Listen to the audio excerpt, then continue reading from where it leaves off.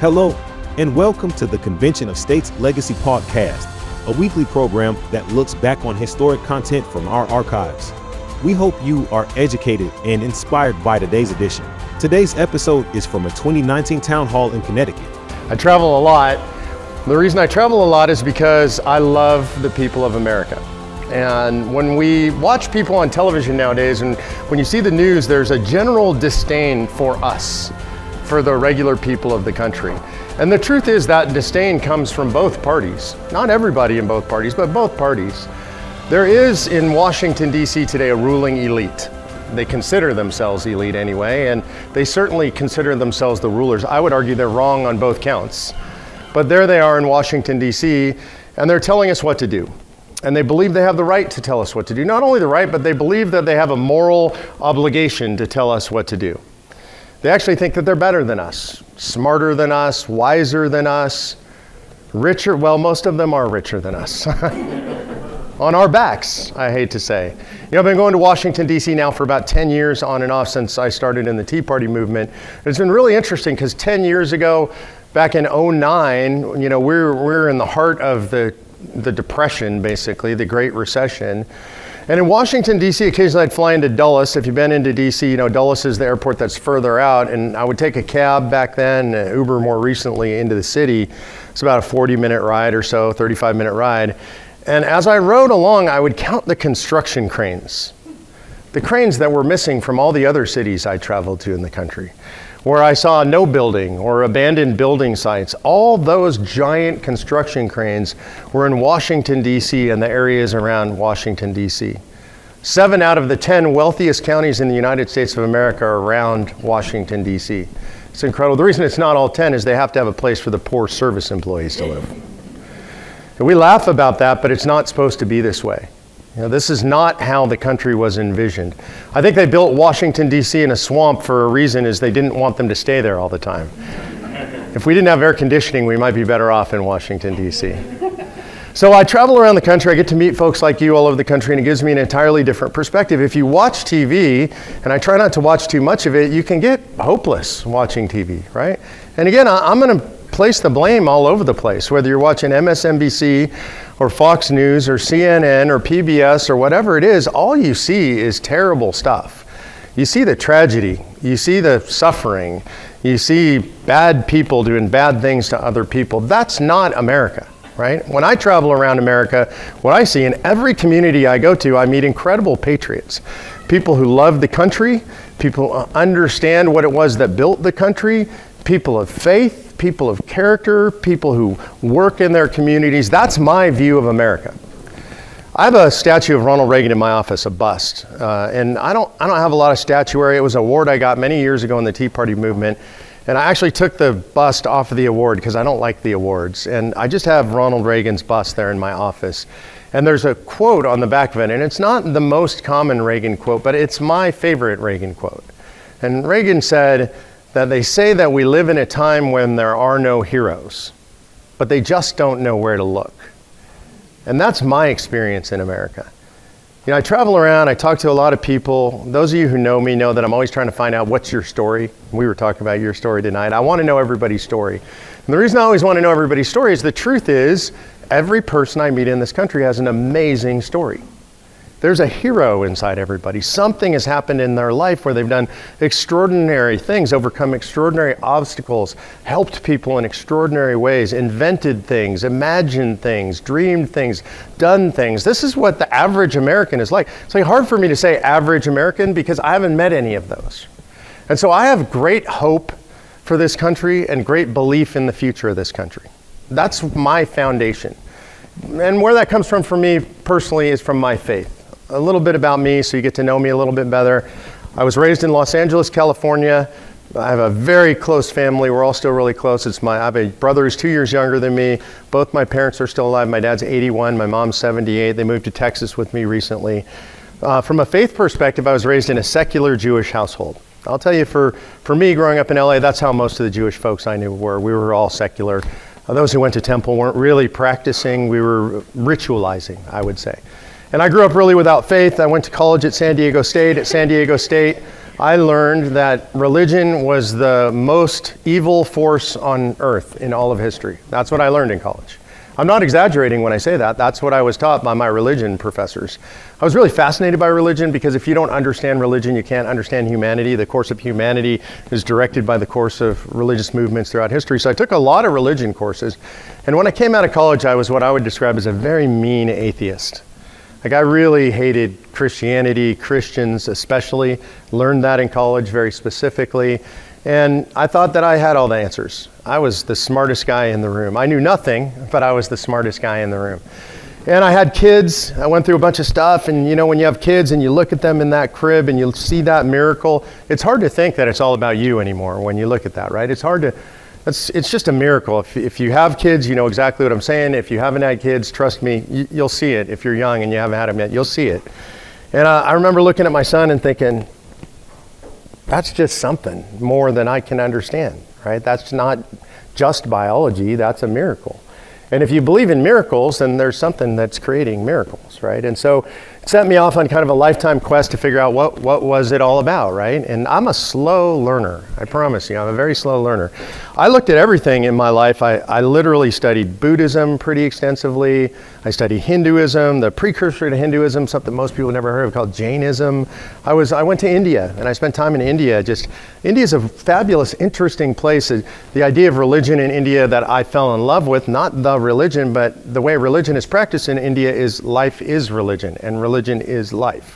There's no such thing as going to church on Sunday in India. Everybody has a little shrine in their home. There are temples all over the streets. I fell in love with that idea that it's not a separation between people and Sunday school. It's all the time. But I didn't find a home. I got into politics, and when I got into politics, I was a seeker, but still I would describe myself maybe agnostic at this point. And I met a bunch of people as I traveled around the country. I love people. It's just how I'm wired. I just love people. Everywhere I go, I find people I fall in love with. Always been this way my whole life. If you ask me what's my hobby and do you collect anything, I say collect relationships. That's what I love to collect, right? The more relationships I have, the richer I am. And so I always had that. And I started going into politics, and I travel around and I would meet people and I would sit with somebody and I'd be having coffee late at night and we'd be talking life and kids and politics and philosophy and religion, and I'd be thinking, man, I love this guy. He's just amazing. And I'd always get around asking, so what is it? Like, where do you get all that from? That love of life, that peace that you seem to have, whatever it is. And it was always, I heard this over and over, some version of, it's my faith, it's my relationship with Jesus, it's because I became a Christian. So I heard this all over. I'm a slow learner. I told you this, right? And so it didn't really do anything, except for I kept saying, oh, that's interesting. That's very interesting. Today I say, thank you for being so patient, Lord, right? And so eventually, after doing all of this for so long, I met a guy who's become one of my closest friends. He sits on my board of directors. His name's Tim Dunn. And he started talking to me about, he asked me, what do you know about your own heritage and your own faith? And my answer was nothing, right? Really, nothing. I know both my folks are Jewish. We come from Ukraine. That's what I know about my faith. That's not a lot, I know. That's what I knew, but I knew everything, right? And he started introducing me to all this scripture, and he said, oh, you need to read Hebrews, and you need to study Paul, and you need to... Long story short, through all this, ultimately, I became a Christian. And I want to tell you, like, I wish when I tell this story, my testimony, I wish I could tell you, and I hiked to the top of this mountain, the clouds were... It didn't happen like that at all for me. This is how it happened for me. I don't remember the day. At some point I thought, it doesn't make any sense not to believe anymore. I guess I believe. Okay, yeah, that was it. That was pretty much it for me. It obviously changed everything in my life in one moment, and it explained a lot of the way that I'd always felt my entire life. I changed everything. Of course, I was reborn. Everything was new, and everything had changed, but it explained so much. And one of the things that explained to me, and I'm telling you this because there's going to be a theme here. I promise I'm going to get to it. I love people, right? And so Tim said to me one day, my good friend Tim, he said, do you know why you love people so much? And I said, I don't know. I'm a people person. I've always loved people. And he goes, no, that's not it. He said, who made people? And I said, well, God made people. And he goes, that's right. And in whose image did God make people? And I said, in his own image. And he said, so when you look in a person's eyes and you love that person, what are you loving? And I said, God? And he said, exactly. And he said, that's why you love people so much. Because when you build relationships with people and you get close with people, then you're getting closer to God. That's what God wants us to do. He wants us to be in relationships. So I'm telling you all that. I know that's not what you came to hear. I'm not here to preach a sermon. I'm telling you that because I just want you to know me a little better. It's really important that you know me because politicians don't want you to know them. There's a facade in front of a politician. There's a thing they want you to see, and that's what you're supposed to see. That's what you're supposed to vote for. I'm not a politician. I'm just a guy like you guys, like you men and women in this audience. So how does this tie all back to politics? Here's how it ties to politics for me. I did the Tea Party thing. Like you said, the Tea Party thing didn't work out so well, really, in the end. We elected the largest swing class in the history of Congress since 1938. They went to Washington, D.C. I believed everything would change. And then nothing changed. I'd invested my life, my personal money, literally. My wife and I went to the edge of bankruptcy building the Tea Party movement, and then nothing changed. And I really believed everything was going to change. I was sure everything was going to change, and nothing changed. And so that's bad, because that's a failure.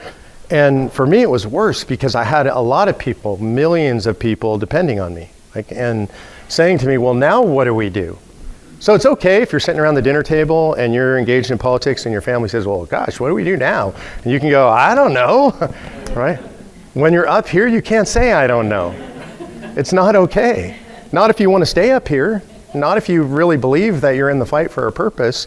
And I was really struggling, and it would keep me up at night because I didn't know what to do. Because I'd tried my 8th grade civics version of politics, which is we support, we vote for, we elect the people we believe in, and then they do the things they tell us they're going to do, right? That's the 8th grade civics version. And it had not worked. And that was as sophisticated as my knowledge was. Well, I was really blessed because I came across a guy by the name of Mike Ferris. If anybody in here are homeschooled or has homeschooled kids? Okay, you guys know who Mike Ferris is, right? Okay. Mike Ferris is a hero to the homeschool movement. Back in 1970s, early 70s, homeschooling was illegal in all 50 states. Anybody not know that? I didn't know that. Seems really weird, doesn't it? Like the government won't let you teach your own kids, but that was the law. They didn't necessarily do it by saying homeschooling is illegal. They would say, oh, if you're going to teach your daughter, you have to be certified in every subject matter area. No human can do that, right? Or they would say, oh, your school facility, your home, it has to be exactly the same as a school, right? It has to have all the same things we require school. So you just couldn't do it. Mike was a young constitutional attorney, and he said, that's wrong, which we would all agree with. And he said, I'm going to fix it, which most people would say, you're insane. No internet, no cell phones. Fax machines were high tech back then, right? And Mike built a national movement, founded Homeschool Legal Defense Association, which is the largest homeschool association of this day. Ultimately built Patrick Henry College, which is a great college for homeschool kids. A lot of homeschool kids go there. And he changed America for the better. I would argue, by the way, today, from traveling around the country, from my own experience, homeschoolers will save the country. Seriously. If you don't know homeschool families, you should. They're going to save the country.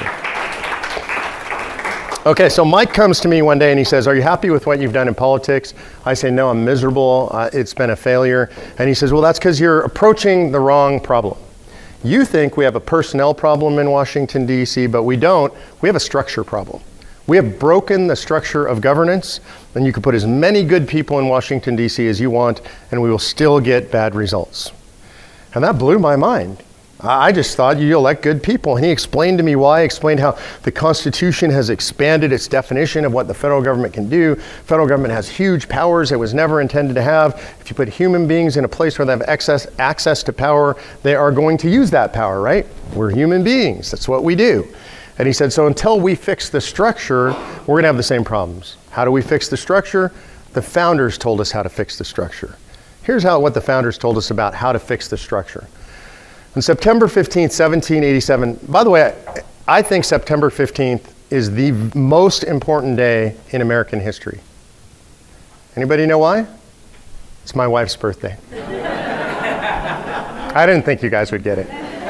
It is also what we call Article 5 Day. I'm glad she's not here. You're going to be in big trouble. She knows you. So September 15th, 1787, at the Constitutional Convention. It's 2 days before the end of convention. Colonel George Mason stands up. He's from Virginia. He's actually the most important man at the convention. He says more than anybody else at convention. He introduces the Virginia plan, and 2 days before the end of convention, he is once again a thorn in the side of all the other commissioners. They're done. They've drafted the entire document. They agree on it. They're ready to go home, and he says, we have a big problem. We've given the federal government the power to propose amendments, but we haven't given that same power to the people acting through their states. And then he asks a question which is still relevant today. Are we so naive that we believe that a federal government that becomes a tyranny will propose amendments to restrain its own tyranny? Some people chuckled. I'm pretty sure they laughed at convention. And when I say I'm sure they laughed, I'm actually sure. And here's why I'm sure. If you read Madison's notes, if what they say in that spot is something so unusual. These guys debated everything. They debated the style of debate, right? Who gets to go first? Who goes? They debated everything on this point. Madison's notes say nin com, Latin for no comment, no debate, no discussion.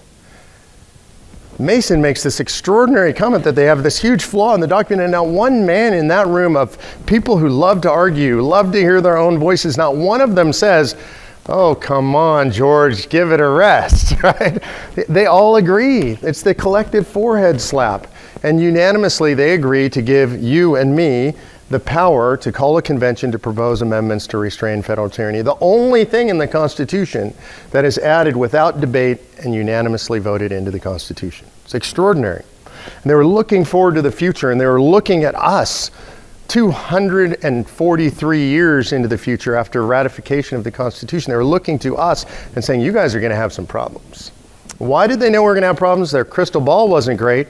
It was their ability to look back in history that was so strong. These men understood history. They had all read the Bible, Old and New Testament. They had read ancient Roman and ancient Greek history. They knew about all the republics. They knew all the terrible ills that had befallen all the political systems that came before them, and they knew human nature. Human nature never changes. The library gets fancier, we get computers and smartphones. Human nature never changes. And they knew people would lust after power, because that's what people do. And they knew that if we centralized a government, which is what they were creating, that would continue to centralize. Power always accretes power to itself. It is the nature of power in the hands of human beings. And so they knew they had to give us this mechanism, this radical mechanism whereby we could take the power away from Congress. I want to explain a little bit to you. Some people in the audience are new to this. I want to explain exactly how this works functionally. It's kind of an interesting process. And one of the things that I love so much as I read the history of the founders is they were experts on process. They understood the nature of structure and process, and that when you plug humans in, you're going to get a certain result based on structure and process. And so they built a structure and a process into the Constitution. The Constitution is pretty much all structure and process, and it's no different for Article 5. The first clause of Article 5 of the Constitution tells us how Congress can propose amendments to the Constitution. Whenever 2/3 of houses shall propose, right? So 2/3 of both houses propose an amendment to the Constitution, that amendment will go out to the states for ratification by 3/4 of the states. The second way is our way. It's Mason's way. And it says, whenever 2/3 of the states shall call for a convention, then Congress shall name the time and place of that convention. The states gather, debate and discuss amendments, and then if more than half of them agree to put those amendments as suggestions out to the states, they go out to the states for ratification by the same process. 3/4 of the states have to ratify any amendments that come out of a convention. So that's how the process works. Now, where are we at, and what are we actually doing? Well, today, I think the federal government's out of control. Anybody agree with that? Raise your hand if you think the federal government, well, it's almost unanimous in here. Federal government is out of control, and we all think so. By the way, 72% of Americans today say that the federal government is too big and does too much. I don't know if you've looked at party registration. That's not just Republicans, right? Pretty much everybody thinks the federal government is too big and does too much. We might think different things, too much money on defense, too much money on welfare, whatever you think, but we all agree the federal government's doing too much. There's another statistic, just came out recently, that really terrified me. 27% of Americans believe that the federal government has the consent of the governed. That's called pre-revolutionary, my friends. right? When 3/4 of roughly of the American public says those folks in Washington, D.C. don't have my consent anymore, and our government, this republic, is a republic of consent of the governed, we have a serious problem. We are in pre-revolutionary times. When I say that, sometimes people think I'm being too radical. Like that just sounds crazy, like we're going to have a revolution. I think we're on the verge of a civil war. I would argue right now we're probably in what I would describe as a cold civil war. And I think we're fairly close to a full-blown revolution, at least a political revolution. I love to read the period before the American Revolution. Most of us, when we study the American Revolution, now you got to forgive me if I get this wrong because I went to school in Los Angeles, California.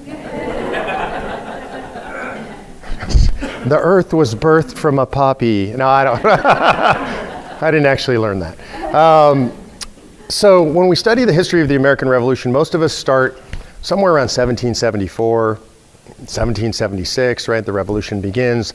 I'm really interested in the period before the American Revolution because I want to know, like, how did they get there? It's pretty radical. You think about what they did. I mean, we're in that part of the country now, and think about what our forefathers, what those families did. They rose up against the most powerful empire ever on the face of the earth. The most powerful army, the most powerful economy, the most powerful navy. It's incredible that the pinnacle of science and philosophy and literature, they rose up against that. Something was going on. They probably really hated the British system of governance, right? I mean, you have to have they didn't. This is weird. They loved the British system of governance. Okay, I'm probably, you guys are all thinking, this guy's out of his mind. They hate, right? The tyranny, the British tyranny. They hated the king. They hated the monarchy.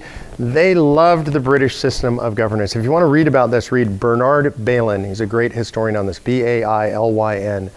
And Bailyn only quotes from the original writers of the era. He doesn't write through the lens of history. He goes back, pulls the original writings, and this is what you find in Bailyn's writings. The pamphleteers, which is how most people got their information, were writing both in England and here in the colonies. And you'll find this line running throughout the pamphlets when people are writing about the politics of England and the colonies. That the British government is the finest government ever invented by mankind for the preservation of liberty. Does that sound like people who want a revolution? They sound pretty happy with their government, right?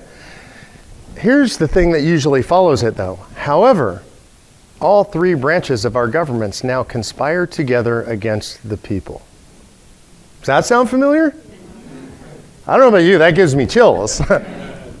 We think we have a fantastic system of governance, probably the finest ever designed by mankind for the preservation of liberty. However, today, all three branches of government, right? The legislature, the executive, and the courts conspire against us together to increase their own power, to increase their own wealth, to increase their own prestige against the interests of the people.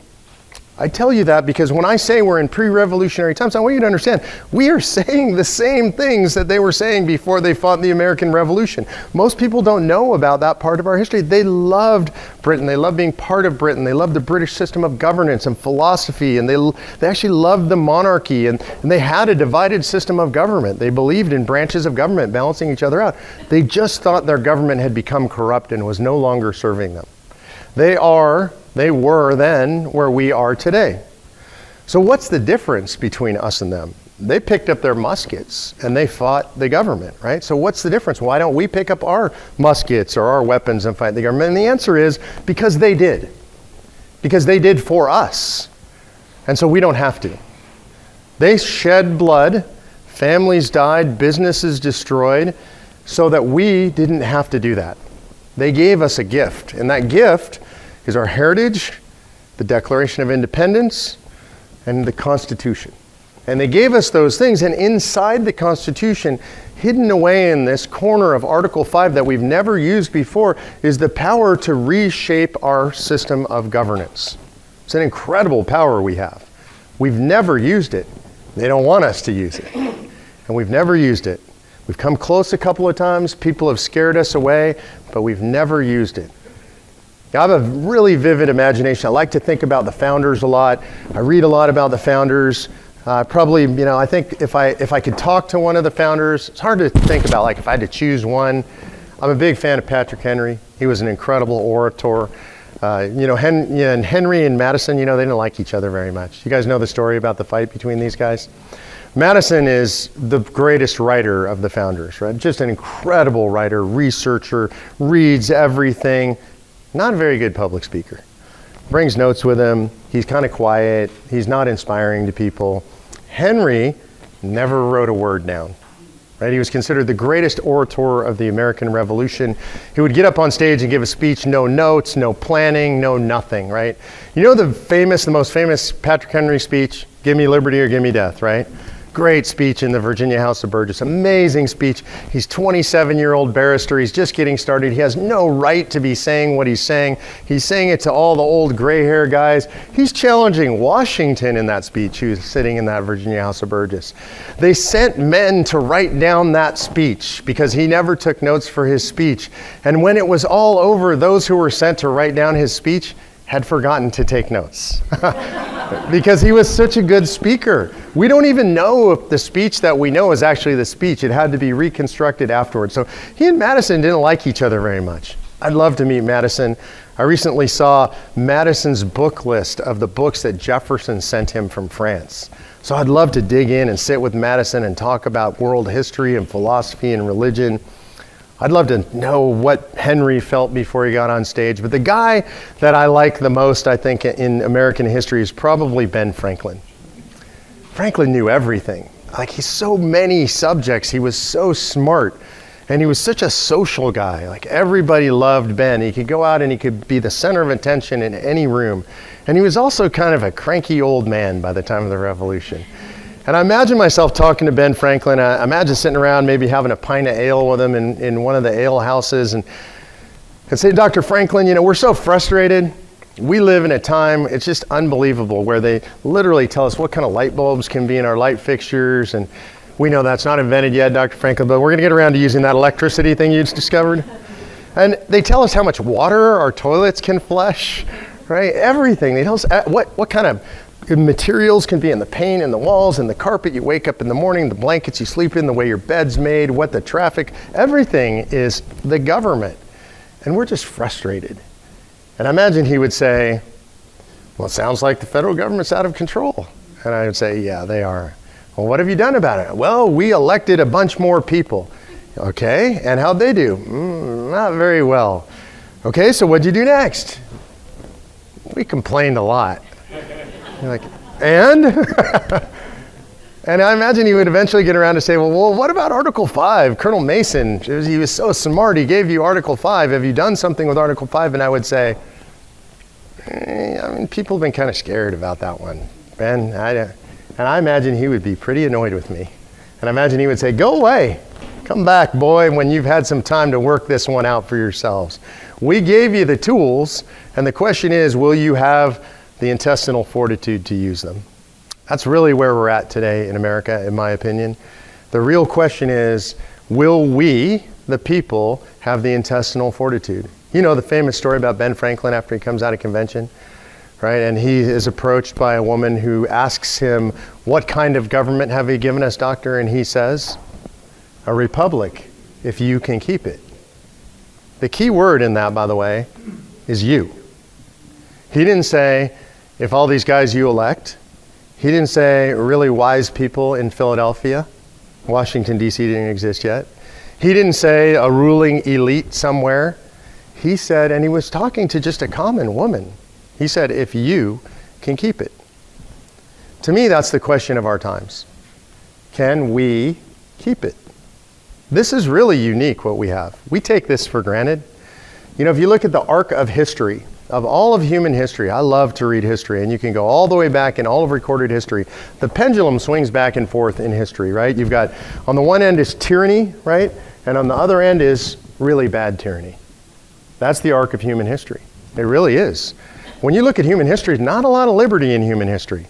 Not a lot of human freedom. God grants us free will. We don't get much place to exercise free will, really, like we have it here in all of human history.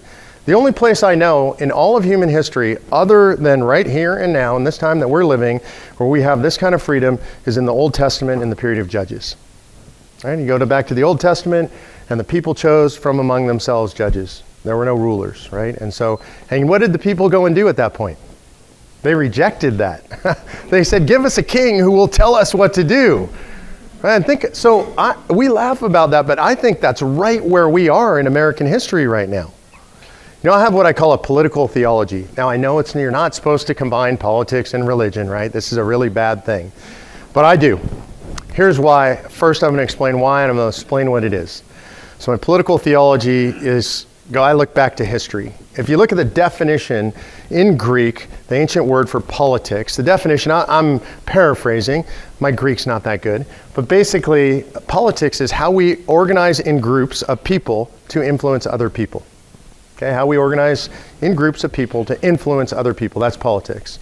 If you go back to the ancient root word for religion in ancient Greek, and you look at what that means, it's how we organize around a set of moral principles.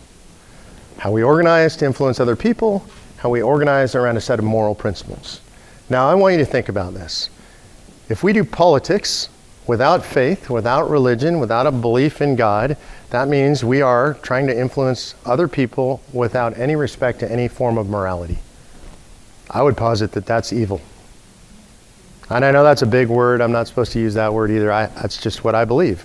I think if you don't have a moral code upon which you rely and you're trying to influence other people, what are you trying to influence them for? For your own benefit? For the benefit of a particular group? To make money? What is it? No, it should be tied to a moral code. For me, that's my faith. That's my Christianity. But without that, I just think we're lost. And when I look at, for me, biblically, when I look at the Bible, I say, well, look, I look at 1 Samuel 8 is really important to me. 1 Samuel 8 is what I was just talking about, right? Samuel goes to the Lord, says, Lord, I failed you, the people want a king.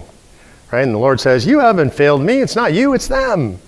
They're the ones who want a king, you're doing it right. He says, go tell them that they're going to get whatever they want. They're going to get a king. King's going to take their sons and make them into his soldiers. King's going to take their crops, the best of their crops and their livestock, and make them his. Going to take their daughters into his house. They'll be his perfumers, right? Basically, the government's going to control them. You've heard the saying, a government big enough to give you what you want is big enough to take it all away too, right? So that's what he's saying there. And God gives us what we want. That's the worst punishment he can ever dole out on us, what we want, right? And that's what happens there. It doesn't go very well for them. And the other end of my personal political theology would be Romans 13. And in Romans 13, we're told that we're supposed to obey the governing authorities. All authorities anointed by God, right? I believe that. And I did not like that when I first read that. I was really annoyed by that. I'm a rebel. I don't like the government. I don't want to have to listen to the governing authority. By the way, I had a blue mohawk in law school, if you don't believe I'm a rebel. Right? There are no photos, so you have to believe me. There was no digital back then, thank God. But if you look at that and you say, we're supposed to obey the governing authorities, what does that mean? So we just go, okay, well, Washington, D.C.'s bad, and the president's bad, or these courts are bad. And I really had to dig into this, and I spent a lot of time talking to people who know a lot more than me about everything, politics, theology, scripture, and I came to an entirely different understanding of Romans 13. The government's different in every time period in history. Who the governing authorities are different. In the days of the ancient Romans and in Christ's time, it was Caesar. Right? So Caesar was the guy. All law came from Caesar. Everything came from Caesar. And so that was the governing authority, and that was the point at the time. In this country, in this day and age, who is the governing authority? Anybody? The people. Father, you got it right. We the people. This is really weird in all of human history. Our Constitution says something entirely unique. It says, we the people. If you look at the governing documents of every other country in history, including all those that exist today, they are essentially a grant of rights by a government to a people. That's the way governing documents work. Our Constitution is a weapon to be wielded by the people against the government to prevent them from infringing upon our God-created rights. It's exactly the opposite, right? So who are the governing authorities? We are. So that means something. It means something pretty radical in my opinion. So when I first realized that, I was pretty self-righteous about it because I thought, okay, I get it. I'm right. Those guys in DC are all wrong. They're going to be punished. And my friend Tim, who's a lot wiser than me, said, no, you don't get that right at all. What? Like they're not listening to us. And he goes, yeah, and you're the governing authority. And you're not doing anything about that, are you? And you have the power to do something about that, don't you? I said, yeah. And he goes, so who is really responsible? Right? So with great authority comes great responsibility. And we have been given the authority in this country. We are the sovereign in the United States of America. We are the rulers in this country. We are in charge in this country. And by the way, we don't need to change anything to be in charge. We have this power right now, today. It's been given to us. Not given to us by the government, by the way, given to us by God, endowed by our Creator. Our Constitution, our government designed to protect that. And when they get out of control, it's up to us to hold them accountable. Or we will suffer the punishment and we will be held accountable. Here and in the after, in my opinion. So the question is, do we have the fortitude? Will we do it? My opinion is we will. In fact, we are. This organization 6 years ago was me and my wife and about 5 other people. Today, as of yesterday, I heard we've just passed 4.1 million people. All right, that's serious. I could never have imagined that, right? In 6 years, I couldn't have imagined that. And so here we are, we've now passed our resolution in 15 states. The resolution that calls for this convention is passed in 15 states. We have to get to 34, that means 19 to go. I'm going to real quick close with what the resolution says, and then I'm going to open it for questions because that's really the most important part. So the way the resolution works is it takes both houses in a state to pass the resolution to put that on the books as a state calling for a convention. The resolution has 3 things in it. It's what's called a subject matter resolution, and the 3 things are this. At convention, we're going to talk about anything that could impose fiscal restraint on the federal government. Does that sound good to you guys? Get their fiscal house in order? So things like a balanced budget amendment, tax and spending caps. How about limiting taxes based on growth in GDP or growth in population plus inflation? Here's a radical and unique one. How about making the federal government use generally accepted accounting principles instead of Skittles and M&Ms? Right? The second is anything that would impose term limits on federal officials. That might include Congress. Anybody think some of these guys stay around too long? Yeah. So term limits on Congress, but how about term limits on bureaucrats, staffers, and the judges on the courts, right? So that's term limits. And then to me, the most important one, anything that would impose limitations on the scope, the power, and the jurisdiction of the federal government. Anybody think the federal government has too much power? Yeah, way too much. So let me give you a perfect example of that, and I'll close and we'll go to questions. So there's a little clause in the Constitution called the Commerce Clause. Most of you have heard of the Commerce Clause? Okay, so the Commerce Clause was intended to be a narrow grant of power to the federal government. It says this, that the federal government has the power to regulate interstate commerce, right? And so when we read that, regulation to us means regulate, right? Right? Regulations that control something. And we think of maybe the Federal Register, which is now 80,000 pages or some ridiculous amount of pages or something, or you know that the state of Connecticut has an incredible amount of regulation over everything you put. We think of regulation, right? In 1787, they had no such thing. If you had said the Federal Register, they would not know what that is. If you said the government regulates industry, they would not know what you meant. When they said regulate, what they meant was regularize. Make it smooth, make it work, right? And there's a reason. Your neighbors, New York and New Jersey, are in a trade war at the time of the 1787 convention, and they're about to come to military blows over tariffs. And so these guys in that room were saying, hey, we got to stop that. That's crazy. We got to get along. We'll give the federal government the power to smooth that stuff out. Interstate means the same thing between states. Commerce in 1787. When we say commerce, we mean business, right? Doing commerce is doing business. A store engages in commerce. When you go buy something at a store, you engage in commerce. You buy something online, you engage in commerce. In 1787, commerce means the shipment of goods. It doesn't mean business. So what do they give the federal government the power to do? Smooth out the shipment of goods across state lines. Because that's the fight we're having right then, right? It's a narrow, narrow power. In 1931, there's a case called Wickard v. Filburn. This most insane case ever by the Supreme Court. farmer is growing wheat for the consumption of his own household, his livestock, his family in Ohio. The government has quotas on how much wheat you can grow. He grows too much wheat. They impose penalties on him. He says, I'm growing wheat for my own family. You have no legal right to impose penalties on me. And they said, oh yes, but we do, the Interstate Commerce Clause. And he says, I'm not engaged in commerce. I didn't sell anything. I didn't buy anything. I didn't ship anything across state lines. And they said, exactly. Yeah? They said, because you did not buy anything off the interstate markets, you have now affected interstate commerce. Which means doing nothing equals doing something, which means the government can regulate anything. There's a long line of cases that follow on from there. By the way, the Department of Energy, Department of Commerce, EPA, USDA, FDA, education, energy, all these departments operate under Commerce Clause authority. In other words, our beloved Constitution has nothing in it that says that the federal government can do any of those things. It's all invented by the courts. So when I say limit the scope, power, and jurisdiction of the federal government, how about we take the Commerce Clause and go like this? Anybody in favor of that? Yeah. To learn more, visit conventionofstates.com.